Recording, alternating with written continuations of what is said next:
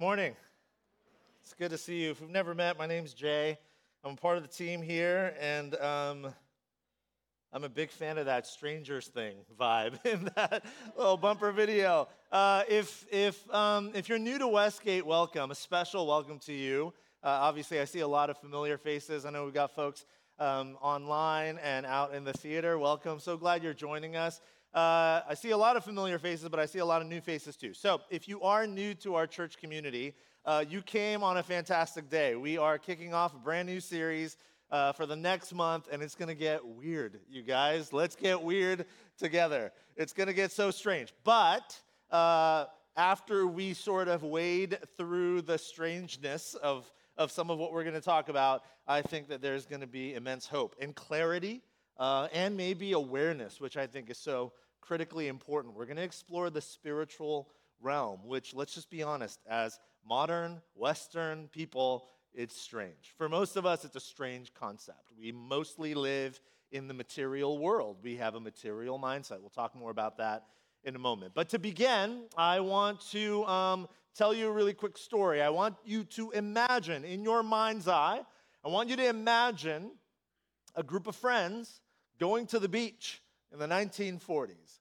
Maybe imagine it as a photograph, a group of friends going to the beach in the 1940s. And maybe in your mind's eye, you see something like this, right? This photograph. Just a group of friends going to the beach in the 1940s, black and white, very classic looking. But I want to show you a different photo of a group of friends going to the beach in the 1940s with this next photo. This is also a group of friends going to the beach in the 1940s. But they are not carrying with them beach balls and frisbees and surfboards and umbrellas and beach towels. Had they been carrying those items, it would have been, it was already a dark day, but it would have been darker still.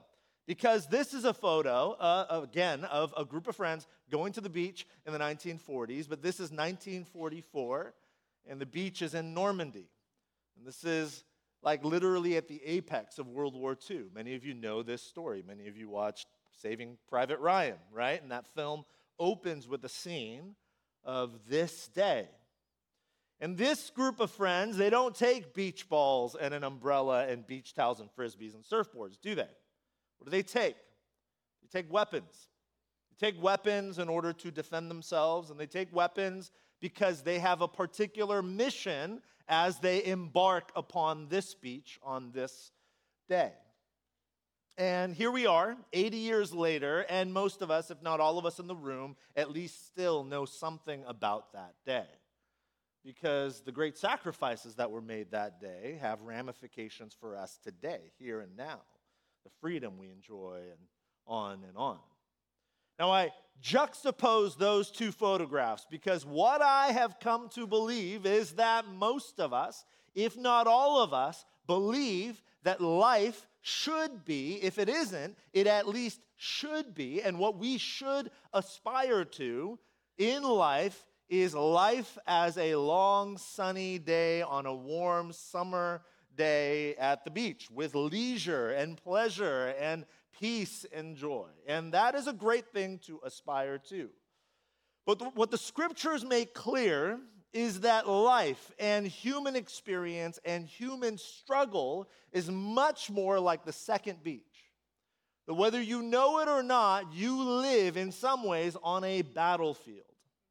Now, I share this with you not to strike fear in your hearts, okay? That's a risk we are going to take for the next 4 weeks. We are going to risk that if we are not careful, we might walk out of here Sunday after Sunday afraid.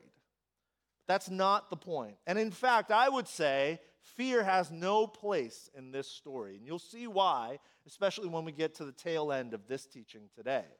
There's no room for fear. There's no need for fear. Because even though we live on a battlefield in many ways, the strange and beautiful reality is the battle has already been won. Victory's already ours. C.S. Lewis, in Mere Christianity, he wrote this. He says that enemy-occupied territory, that is what this world is. Christianity is the story of how the rightful king has landed, you might say, landed in disguise, and is calling us to take part in a great campaign of sabotage. I love that phrase. Followers of Jesus are called to take part in a great campaign of sabotage. In other words, to sabotage the work of the enemy that is before us. Ephesians chapter 6, verse 10, the writer, Paul, he says this, finally, be strong in the Lord and in his mighty power. That phrase, be strong, is in, grammatically, it's in what is called the present tense imperative. In other words, it is not like a kind suggestion. It's a command. If you are a follower of Jesus, be strong.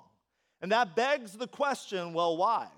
Be strong against what? Again, if life is just a leisurely day on a warm summer 80-degree day at the beach boardwalk or whatever, there's no need to be strong. In fact, the goal is to relax. But Paul makes clear, if you're a follower of Jesus, no, be strong. Why? He continues in verses 11 and 12. He says, put on the full armor of God. We'll talk more about that in the last teaching of this series a month from now. Put on the full armor of God so that you can take your stand against the devil's schemes. For our struggle is not against flesh and blood, but against the rulers, against the authorities, against the powers of this dark world, and against the spiritual forces of evil in the heavenly realms. Okay, most of the time when we read passages like this, we just kind of skim over it because it's so strange. We just think, okay, well, that's the Bible being the Bible, and I'll just live my life in the here and now, in the material world, what I can see and hear and taste and touch. And I don't have to understand all of this stuff, but the biblical writers seem to indicate that this is critically important. They talk about the spiritual realm over and over and over again. You know, when Paul writes that word, the powers of this dark world, that entire phrase, the powers of this dark world, in the original language of the text is just one Greek word, and it's an awesome word. It is the Greek word kosmokratoros. Kosmokratoros, which actually means, this is so awesome, you guys, it means cosmic powers. Okay, most of us are familiar with cosmic powers. When we think cosmic powers, you know what most of us think? We think of this guy. This is what you think when you hear kosmokratoros, right? Is anybody like, some of you who are like cinephiles and you're really into like American cinema, you hate that I put this up here. It's like, that's not film. That's a joke. That's nonsense. But some of you, just admit it, how many of you are fans of like the Marvel Cinematic Universe? Don't be shy. Raise your hand high. Be proud. I love it. I love that stuff. You know, sometimes before I come into work to lead a staff meeting, I will watch that scene in Endgame when Captain America gathers like all the Avengers. And he's like, Avengers, assemble, and the music swells and everyone rushes. I'll like watch that to hype myself up, like, let's go. And I really want to stand in front of our staff one of these days and say like, Westgate, assemble. Except they'll all make fun of me. Steve will make fun of me and be like, yeah, shut up, get out of here, you know? So I'll never do it. But it's like, I love that stuff. I love the MCU. Okay, when I hear cosmic powers, I think of fiction. You know what I'm saying? Like, we don't live with cosmic realities in mind. And understandably so. You're just trying to see if, like, how do I get the raise at work tomorrow? You know, how do I raise my children to be normal human beings who contribute to society and hopefully love Jesus?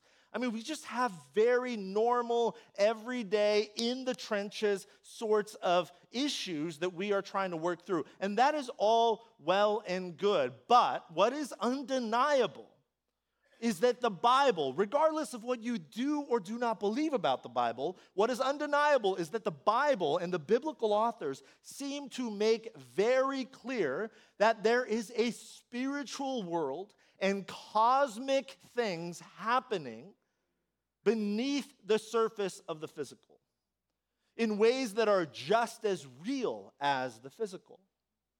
Let me just show you some examples.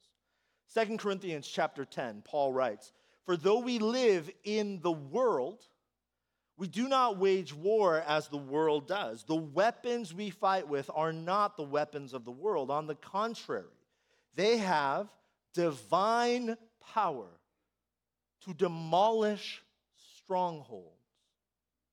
Paul also writes earlier in Ephesians, "The ways of this world and the ruler of the kingdom of the air, the Spirit who is now at work in those who are disobedient." Peter writes in 1 Peter chapter 5, "Be alert and sober and of sober mind. Your enemy, the devil, prowls around like a roaring lion, looking for someone to devour. Resist him, standing firm in the faith." Okay, again, I'm going to repeat myself throughout this series. This should not strike fear in your heart. We'll get to why a little bit later.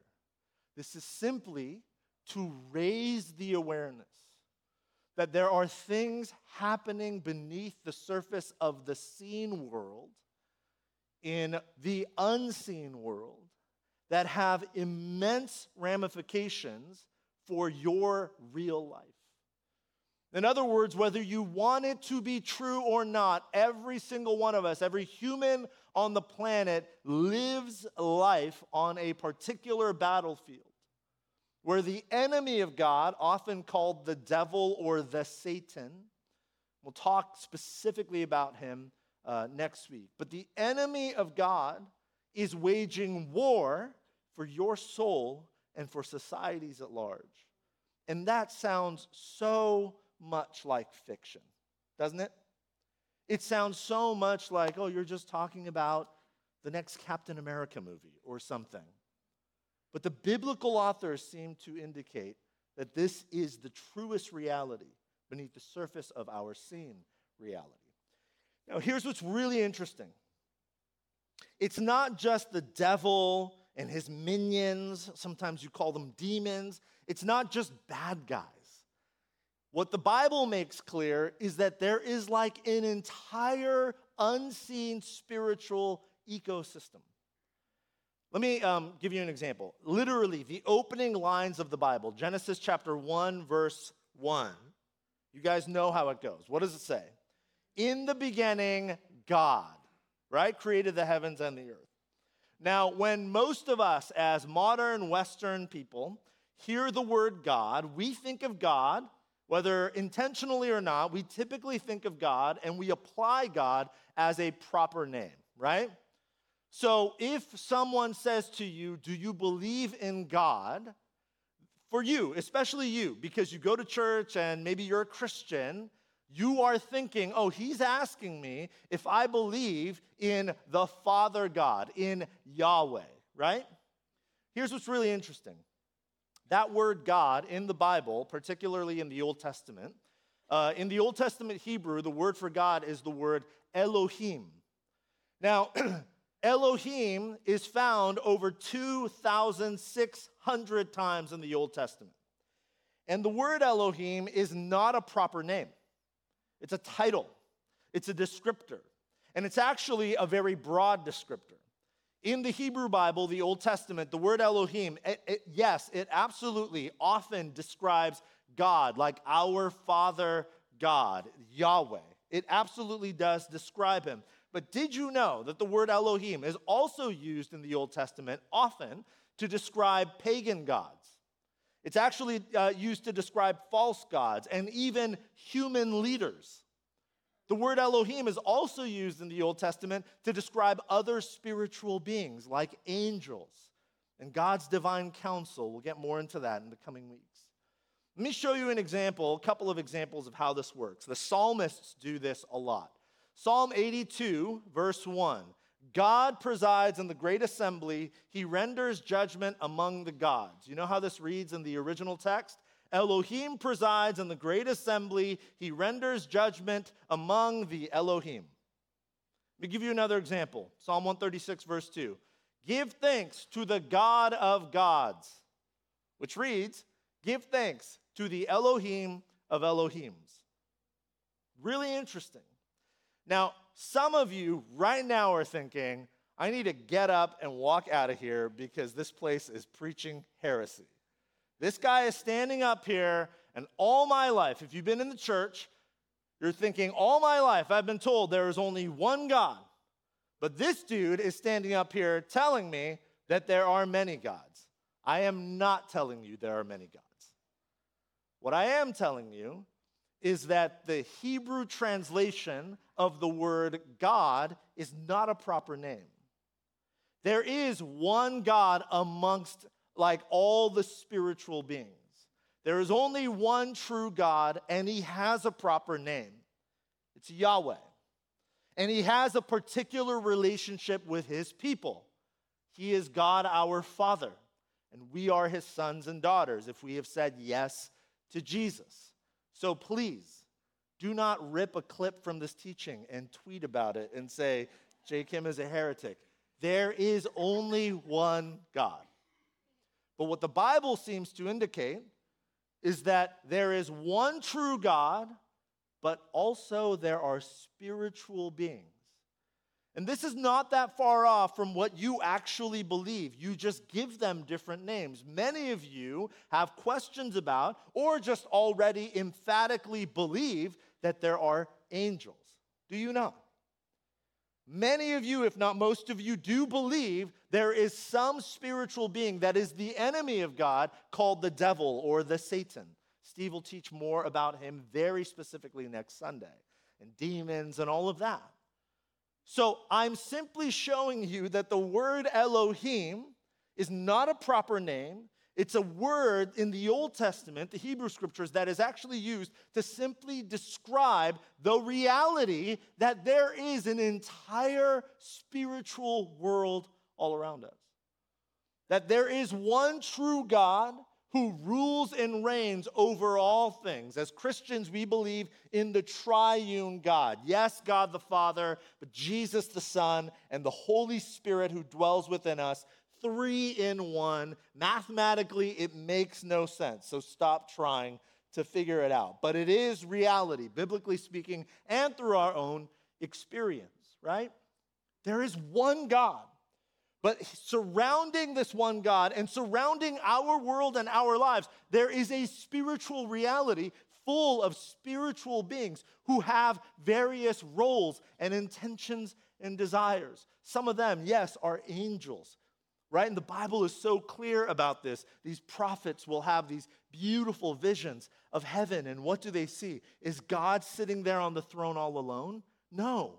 These visions in the Bible are of God surrounded by like a chorus of spiritual beings who are singing his praise and worshiping him and giving him glory. And the story goes that human beings who say yes to Jesus will someday experience new heavens and a new earth, and we will also live in the manifest and visual and physical reality of those visions that the Bible makes so clear.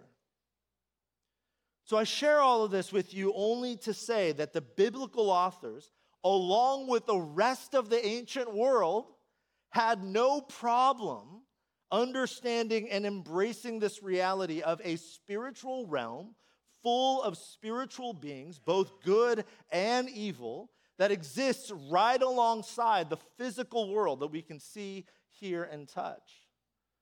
In other words, we live in a world of God and many spiritual beings surrounding him and us. Now, here's the challenge of this series. We could go 7 years and just go Sunday after Sunday and deep dive into each of these ideas. There's so much here. But I've already committed you all to probably 7 years of the Gospel of Matthew, so we're not going to do that.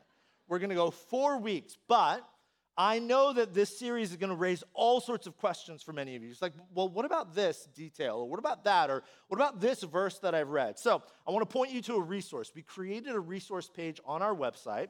I'll show it to you here. There's a QR code as well as the URL. So if you want to right now, you could just pull out your phone and snap that QR code on your camera. It'll take you right to the page. Or you can just snap a photo, and the URL is right there. So whenever you want to, you can go to that page And already, right now, there are several books that we would recommend if you really want to deep dive.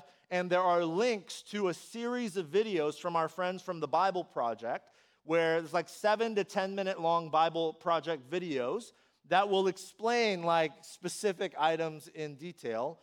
We are also filming like a 2-hour conversation with Dr. Gary Brashears at Western Seminary in Portland, where Dave Tish and I are just gonna drill him with like the weirdest questions ever. And he's gonna share his thoughts. And so that video will get posted on this page as well. We'll break up the video into topics. So you don't have to watch the whole 2 hours. You can pick a topic that like is interesting to you. And we'll try to do some of the pastoral stuff like, what's demon possession about? Or are exorcisms real? Or should I be afraid that, the devil is going to break my Tesla? Or whatever, right? All those sorts of like real things, that like stress us out. I just drove a Tesla for the first time last Sunday, you guys. I've been repenting of envy all week. So it's like so awesome. Okay, so keep checking back on that page, and there will be great resources there for you. Okay, but before we continue, what I want to do is I want to ask the question: why is this so hard for us to believe? Because it is. Let's just admit it. This is not easy to take in. The unseen world, the spiritual realm. Why is it so hard to believe? In 1984, one of the greatest pop theologians of our time, Madonna, released a song called Material Girl. You guys remember this song? And in it, she has this profound line. She says, like 8 times throughout the song, she says, "We are living in a material world, and I am a material girl." You can all hear it in your head right now, right? Those of you who are like over the age of 40, you can all hear it, and you see the music video where she's like trying to be Marilyn Monroe, all of that. Okay. Now, what Madonna meant was basically, I like fancy things, I like diamonds or whatever, right? But I think what she gets at in this line is really helpful. We do live in a material world. We live in the physical, and that's not bad. That's like wonderful. It's a gift. It's the way God designed human experience to be physical, to be tactile, to see and touch and smell and taste and all of those things.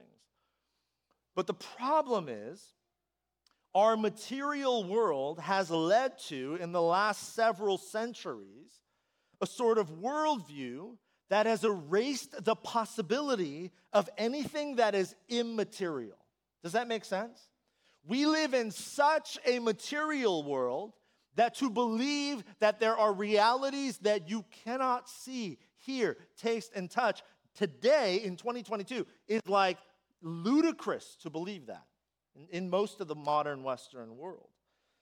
James Anderson, the writer James Anderson, he describes materialism this way. It's really helpful.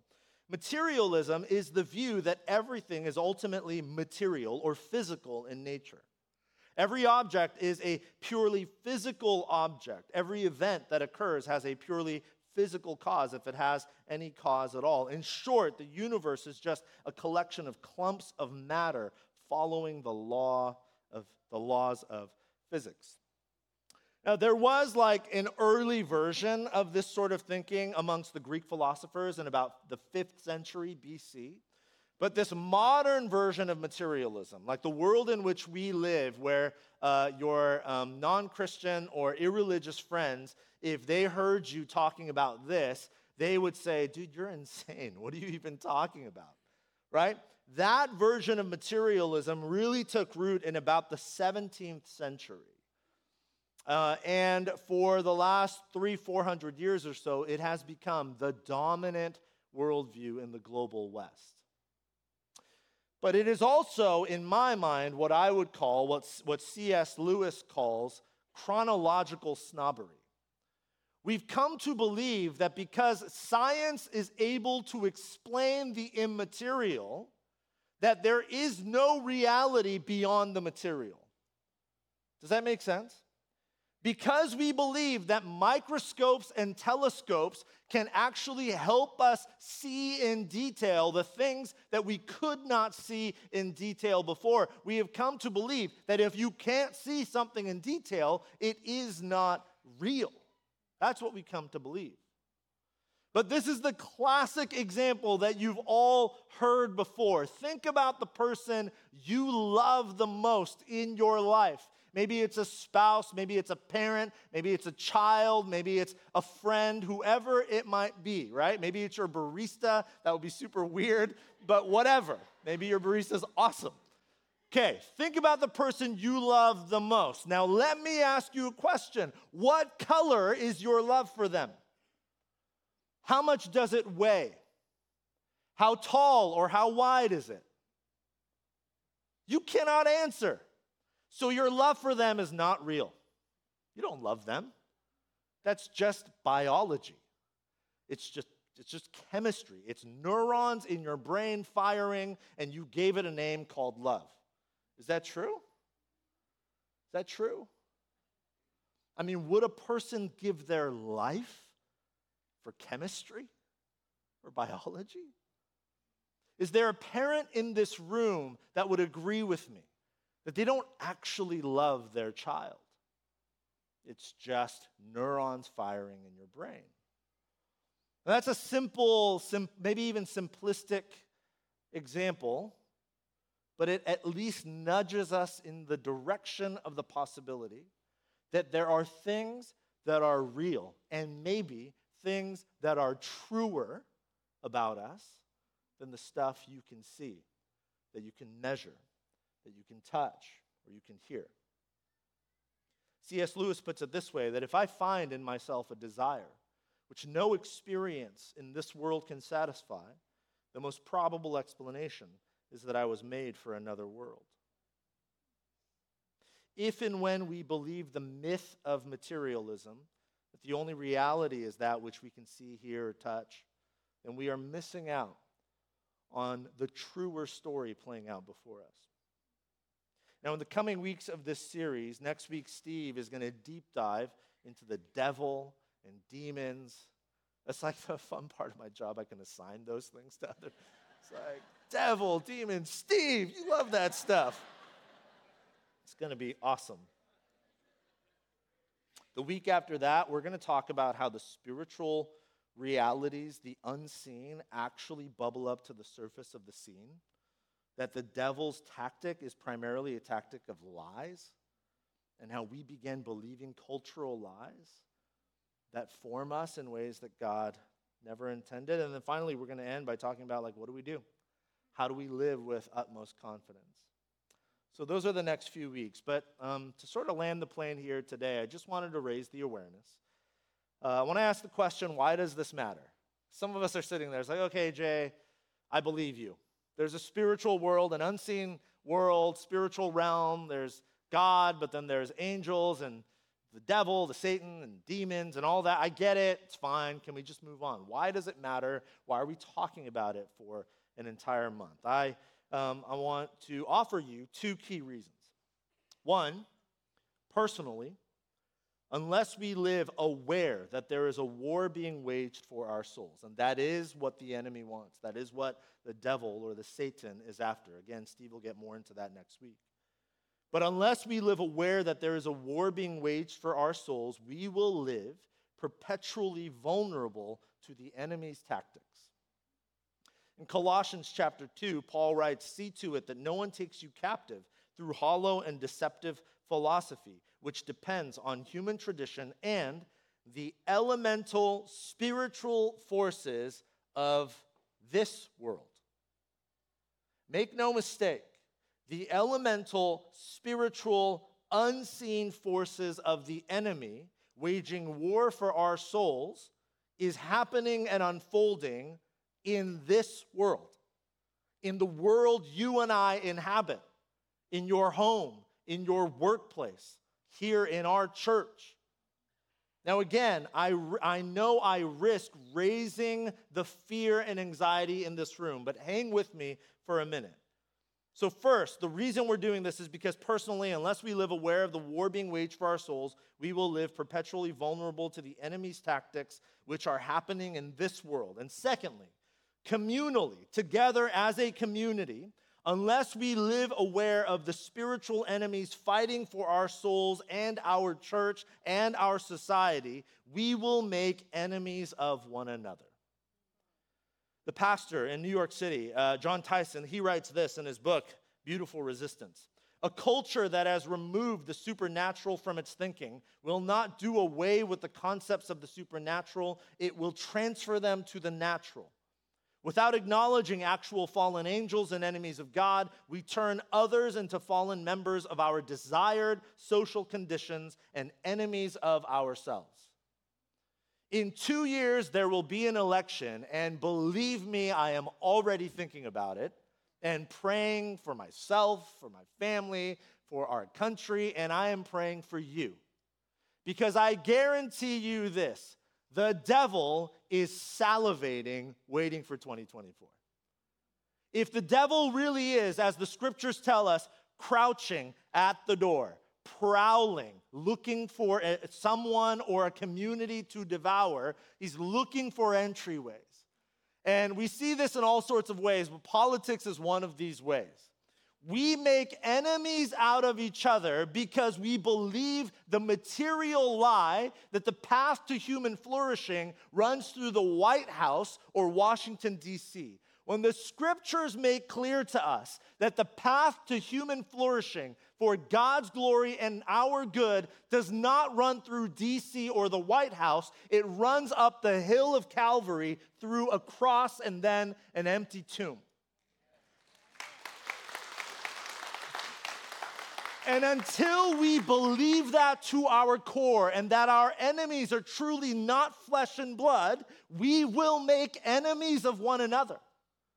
We will believe that the person who votes unlike us is standing in the way of our journey toward flourishing, when in fact the journey has already been taken, the path has already been paved, and we simply need to walk the way of Jesus, which is the way of death to self, in order to receive resurrection life. This is why it matters. Satan, God's enemy and our enemy, has a singular goal, and it is the fracturing of souls and societies and churches.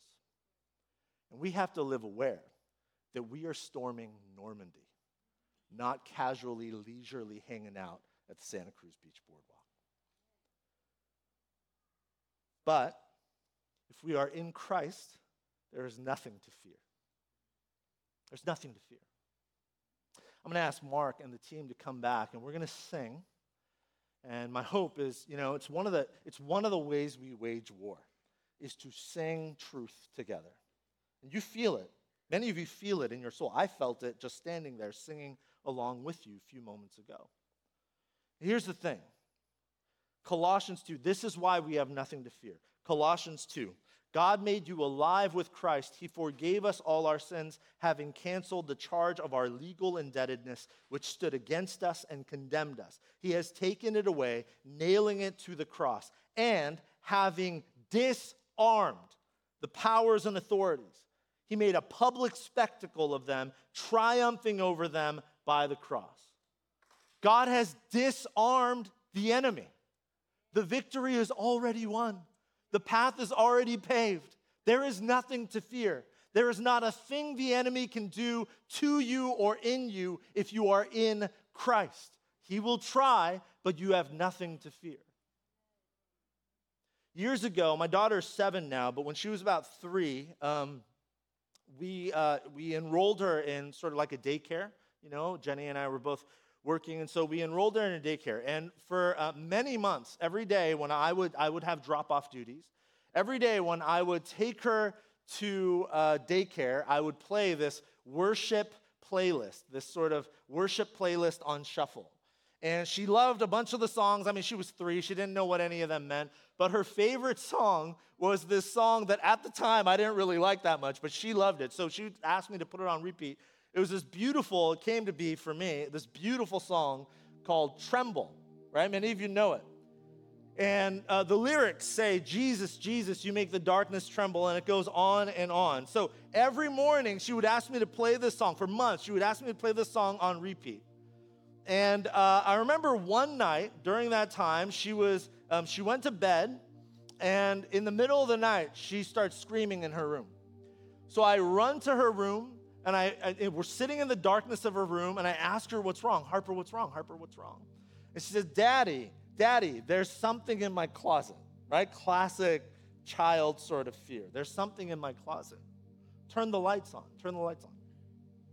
And so I didn't want to turn the lights on because she would like really wake up and have a hard time going back to bed and all of that. So I said, well, I didn't know what to do. So I said, Harper, remember that song you love to sing when we drive to school every day? You know that song? She's like, yeah, I think so. Like, let's sing it together.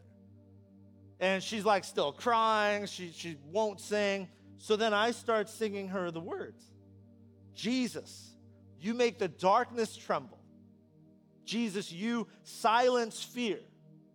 Your name is a light that the shadows can't deny, and your name cannot be overcome. I just started repeating these words over her. And in her little 3.5-year-old mind, she didn't really fully understand it, but she calmed down, and there was a peace that began to resonate in her little dark bedroom. She went back to bed. Sometimes you and me are like my little girl. Life gets really dark. And yes, it is a strange and maybe even fearsome thing to think that there is an unseen enemy that is pressing darkness into our lives. But Jesus has disarmed that enemy. That means that the enemy has no weapon that can harm you. Jesus has made the darkness shudder and tremble in fear of him. He silences the fear. There is no shadow, no darkness, no enemy that can deny the light that Jesus brings, and he cannot be overcome. Jesus is undefeated. So is there an enemy waging war for your soul and for our society and our church? Yes. But is that enemy anything or anyone to fear? No. Christ has disarmed that enemy. Amen? Amen. Let's stand and sing together.